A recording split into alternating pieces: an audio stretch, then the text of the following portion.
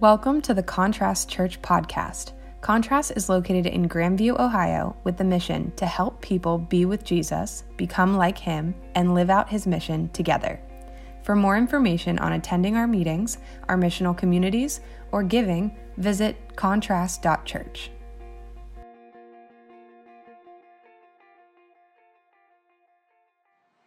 All right, so I'm going to read the whole passage for us. Again, we're in James 4, verses 11 through 17. It says, "Do not speak against one another, brothers and sisters. He who speaks against a fellow believer or judges a fellow believer speaks against the law and judges the law. But if you judge the law, you are not a doer of the law, but its judge. But there is only one who is lawgiver and judge, the one who is able to save and destroy. On the other hand, who are you to judge your neighbor? Come now, you who say, 'Today or tomorrow we will go into this or that town and spend a year there and do business and make a profit.' You do not know about tomorrow. What is your life like? For you are a puff of smoke that appears for a short time and then vanishes. You ought to say instead, 'If the Lord is willing, then we will live and do this or that.' But as it is, you boast about your arrogant plans, and all such boasting is evil. So whoever knows what is good to do and does not do it is guilty of sin." Okay, so this is a pretty powerful passage. It genuinely has changed my life in a lot of ways, and that's what makes me so excited to just get to talk about it this morning. But really, as we read it for the first time, what it has to do with is just humility before God. And this is, if you were at church a couple weeks ago, Andy started to lean into this concept, but this idea that we are not the king of our lives. We are not the ones in charge of our lives. And as I personally was wrestling with the passage, I realized how incredibly hard this is for me. To be honest, I'm not quick to admit that I'm prideful. I don't want to. And I think maybe you relate to that. I think it can be a natural tendency for humans to think, I've got this figured out, and to not want to admit that sometimes we're prideful and we can be stuck in our ways. I was reading some stuff that C.S. Lewis writes about pride, and this quote just convicted me. It says, "If anyone would like to acquire humility, I think I can tell him the first step. The first step is to realize that one is proud. And it's a big step, too. At least nothing can be done before it. If you think you are not conceited, it means you are very conceited indeed." And I think this quote just convicted me because, like I said, I'm not quick to admit that I'm prideful, but C.S. Lewis here, dropping the fact that that's the first step to being able to address this pride issue. And so this passage here talks about our pride in two ways that it's manifested. The first way is through the judgment of others, and then the second way is through the way that we plan our lives. And so we'll break down both of those ways and the things that the passage talks about. So we're going to start with verses 11 and 12. I know I just read it, but I'm going to read them again for us. It says, "Do not speak against one another, brothers and sisters. He who speaks against a fellow believer or judges a fellow believer speaks against the law and judges the law. But if you judge the law, you are not a doer of the law, but its judge. But there is only one who is lawgiver and judge, the one who is able to save and destroy. On the other hand, who are you to judge your neighbor?" Okay, so a few weeks ago, Adam gave a sermon on taming the tongue, and this sort of speaks into some similar things of judgment towards our neighbor or our brother and sister. And I think this passage, what I love about it, is it goes way deeper into the why behind our judgment of others. Because I think, if we're honest, we inherently know that judging others is not good. I want you to think to yourself how many times you've maybe made a comment about someone or said something to someone and then added on the end, "No judgment though," or like, "Who am I to judge?" It's like, yeah, we say that because we know we're not really supposed to do it, but we're still out here doing it. I know I'm very guilty of that. So inherently we know that judgment is wrong. But I think the thing that is more important is what actually makes it wrong and what is the why behind why we're doing that. The first one is pretty simple and straightforward as it goes with James. It's just the fact that it is breaking the royal law of God. And so the royal law, we should love God and love one another. And judging others is acting in opposition to love, which is in opposition to God's law. And so it's pretty simple. That is the first reason why judging others is wrong. And the second reason is the fact that this passage is pretty particular of the role of judgment is reserved only for God. And this is not in the sense, I've heard like celebrities, specifically Miley Cyrus, she'll do something terrible and just not okay, and then be like, only God can judge me. And that's not like the point of this, to just get away with whatever we want and say only God can judge us. But the point is that when we judge others, God is actually the only one that is actually perfect. And so when we take it upon ourselves to judge others, we're then claiming that we not only know what's perfect, but we also are perfect by judging others. And so the issue is that we ourselves have this same issue as others of being imperfect against a holy God. And so when we choose to judge others, we're basically condemning ourselves in that sense. And I think at the end of the day, the reason I say this is because we all know that we can't perfectly fulfill the law. Like, we know that none of us are God. I think if we even look at the 10 commandments, just to name a couple, lying, using the Lord's name in vain, jealousy. I know that I've fallen into those things even this week, and I'm sure that all of us here have. We know that we fall short of the law too. There's a verse, Romans 2, verses 1 through 2. It says, "Therefore you are without excuse, whoever you are, when you judge someone else. Because on whatever grounds you judge another, you condemn yourself, because you who judge practice the same things." So it's pretty simple. If we're honest, we know we can't perfectly fulfill the law because we also are imperfect against a holy God. And one thing that I just want to give as a caveat is this isn't to rule out having hard conversations with Christians or maybe calling them higher to what the Lord calls us to. This is more so to rule out like a harsh, critical spirit within us that just wants to find fault with others. Do you see the difference? Like, there's a difference between, no, I genuinely love my brother and sister and I want to call them higher because I care about them, and just wanting to judge them and call out all the things that you find as a fault in them, if that makes sense. And so I think as we seek to sort of combat this spirit of judgment within us, it's important to mention that the way to fight back on this is not just going to be by simply like slapping ourselves on the wrist and saying, I'm going to do better. I'm going to stop judging people.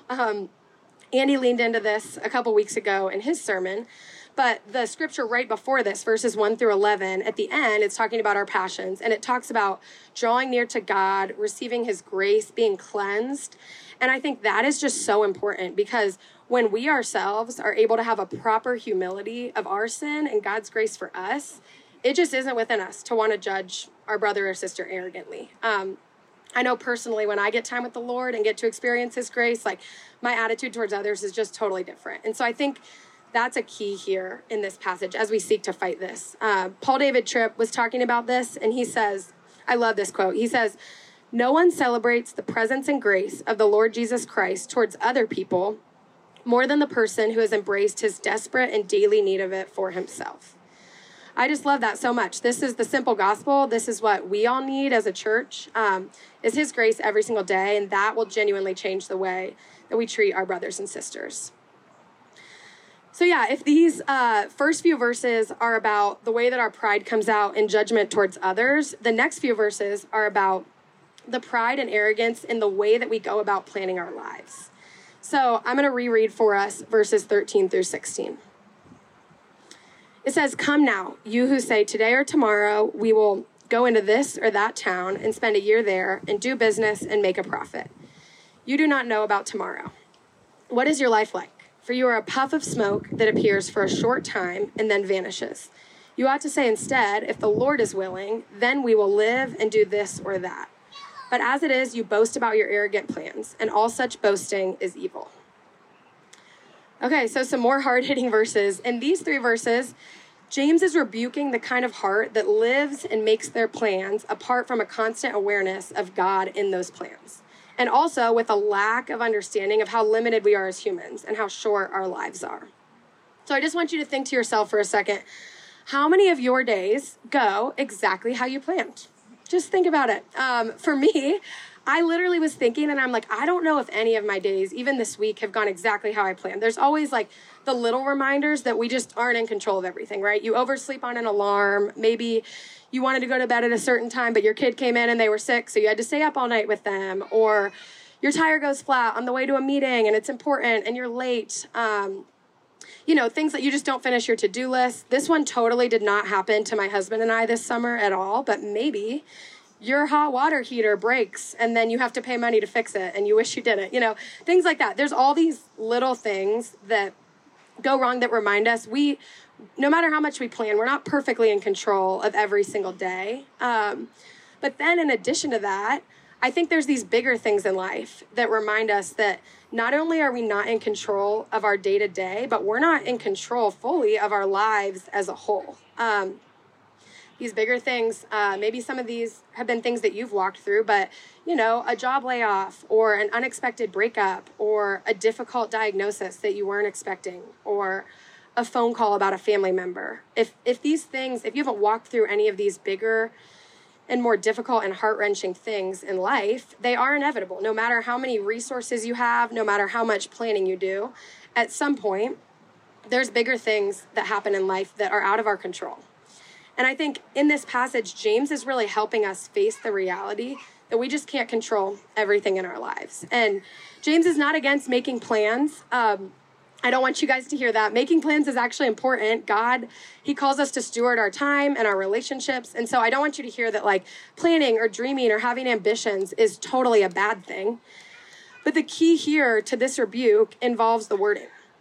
In the passage, instead of them saying, God, let us go here or there, and we pray that this is what you would will, they say we will go here, and this is what will happen. It moves forward with this domineering attitude that assumes the way that things are going to go. And that's the key to the rebuke here in James. And Charles Spurgeon was talking about it in a commentary, and he said that these people, they thought everything was at their disposal, and they wanted to use it all for worldly gain.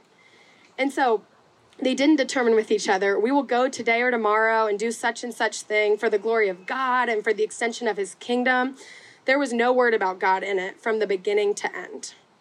And so I think what we see here is that the cardinal fault with this passage is not simply with making plans, it's with the omission of God in the plans. I've been thinking about Proverbs 16:9. I was reading Proverbs earlier this summer, and it's just been sort of laying in the back of my mind, the verse that says, a person plans his course, but the Lord directs his steps. It's just a reminder to me that it's genuinely foolish to think there's a world where we can live and make plans apart from God being involved in them.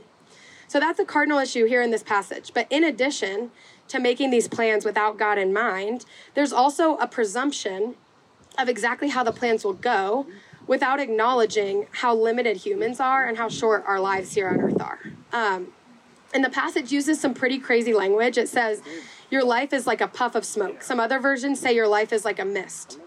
I mean, that is jarring to me. Here today and gone tomorrow is what Scripture says. And so I'm going to try to show you guys this little analogy as best I can with this microphone in hand. But I want to bring out this rope. And this analogy comes from Francis Chan. So if you want a better view of this analogy, you can just Google Francis Chan rope analogy, and he'll do it way better than me. But I'm still going to take a little stab at it. So I want us to picture this rope. I'm pulling it up here. It's only 50 feet long, but I want you to picture that it goes on forever. So I like to picture it wrapping around the world forever and ever. You can picture it however you want, but regardless, this rope would represent our lives because as we know, the Bible says we are eternal beings, so we will live forever. So this rope going on forever would represent our eternal lives forever. And then I want you to picture that this little red tape here would represent your life here on earth. Just like Scripture said, your life is a puff of smoke or a mist. That's how small it is in comparison to all of eternity. And what Francis Chan talks about in this analogy is how we spend most of our time and anxiety and weight that we put into things thinking about this red tape and either not putting enough emphasis on the bigger picture of eternity or even worse, sometimes ignoring the reality that that even exists. And so, while we proclaim we are Christians and we believe that our lives are worth living for eternity and God's kingdom, we spend so much time thinking, how can I make sure I make enough money here so I can do this here? Or how can I make sure that I get married right here so I can have kids right here? Or do, all these different plans that we make within our short red tape of life without putting enough weight on eternity and forever and the idea that our life is for the purpose of God and his glory. And so I know this can be a little bit depressing to hear, really, you're equating my life to a red tape. And the goal is not that it would make us feel depressed or that our lives don't matter or that they're so short that we shouldn't even care what happens. That is not the point of this analogy. In fact, the hope is that it would lead us to feel quite the opposite. Because the realization that we're faced with is both the smallness of man and the brevity of life, how short our lives are here on earth, and also how big and eternal our God is and the bigger picture that he has. And so the hope is that we would have an understanding that we we can't trust ourselves and our plans as much as we might think. But we can surrender our plans and our very lives into the hands of a God who actually sees the bigger picture of eternity, who actually cares about us, wants the best for us, and knows what's best for us. And I think as I was thinking about this, I was like, this is really hard to live out. And I think the reason for that is because the world is constantly telling us the exact opposite of what Scripture says about the way life works. So the world is only telling us to worry about the red tape and to not think about anything beyond that. And as we start to wrap up here, I just want to give us a few examples of things that I think the world is telling us that are not true and are not what the Bible actually says about that red tape, about our lives here on earth. So the first one that I thought of is that the world is telling us that we are in total control of our lives, that we have everything we need within us to make things happen. But Colossians 1:17 says that he is before all things, and in him all things hold together. The world says that we need to white knuckle things and we need to figure them out on our own. We've got the power. But Christ in Deuteronomy 3:18 says it is the Lord who goes before you. Like similar to that Proverbs verse. He is the one that has to go before you in all things. This one really gets me. It says, the world says that you need to have a 5, 10, 20-year plan for your life and you need to stick to it perfectly in order to be successful. Make your plan and stick to it. But in Isaiah 55, verses 8 through 9, it says, indeed, my plans are not like your plans, and my deeds are not like your deeds. For just as the sky is higher than the earth, so my deeds are superior to your deeds, and my plans are superior to your plans. The world says that you need all sorts of things throughout the duration of life to make you happy, whether it be material things, achievements, whatever it is. But Philippians 3, Paul is talking about his life knowing Christ. And he says, I consider all of these things. He had all the achievements and all the things he could want. He said, I consider them all a loss compared to knowing Christ. I love that scripture. The last one I wrote here, but I do think the list could go on forever. The world is telling us that you only live once. The world is telling us that this red tape is all that there is. That's what a lot of people believe. But in Matthew 6, verses 19 through 20, it says, do not store up for yourselves treasures on earth where moth and vermin destroy and where thieves break in and steal. But store up for yourselves treasures in heaven where moth and vermin do not destroy and where thieves do not break in and steal. This is the world we're living in, and living countercultural to it is really difficult. It's definitely a fight. I was reading this devotional by Paul David Tripp, and he refers to this temptation that we can fall into as Christians as functional atheism, which I know it sounds like really strong language. But it's this idea that we as Christians, we believe that God is king. We believe he's sovereign. We believe in the beauty of eternity and God's kingdom. But sometimes in certain parts of our lives, we act as if God is not the one in control. And I know for me, it's embarrassing to think of all the places that I can live in functional atheism, as if God is not actually the one in control of that area of my life. And so, as we realize that there's areas of our lives where we are maybe not living with an acknowledgement or a total reliance on God, the goal would not be that it would lead us into despair or fear or just to be frozen, but the hope would be that it would lead us this morning into confession of where we're falling short or maybe where we're choosing other things, and a deeper dependence on God in those areas. And the goal is that this would come with great freedom. When we were going to have slides, I had this picture of a father and his son on a riding lawnmower. And the kid was the one steering. He was totally mowing the lawn with his dad. But the good news is that the dad was still there, and he was ultimately the one in charge. He could stop the engine if he needed to. And that comes with great freedom, right? We wouldn't want a 3-year-old mowing the lawn by themselves. It would be very scary. And I kind of picture that like us with God the Father, of it is with great freedom and joy and safety that we get to turn our lives over to him and genuinely trust him with things. And so that is my hope for us this morning. The very last verse here as we come to a close is verse 17, and it's simply a challenge to act on what we know. Verse 17 says, it's a sin to know what you ought to do and to not do it. And that simply goes back to the theme that's all throughout James of just genuine faith is proved by action. And so no matter how high our view is of God and his word, if we're not choosing to let it change us and to live our lives based off of it, it's showing the world that maybe we don't put as much stock into it as we say we do. And so sort of with that thought in mind and that conviction in mind, we are going to transition into a time of formation. And My hope is that this would just give us a chance to consider where in our lives these things might be true. Thank you for listening to the Contrast Church podcast. To learn more about us and how you can be a part of it, visit contrast.church.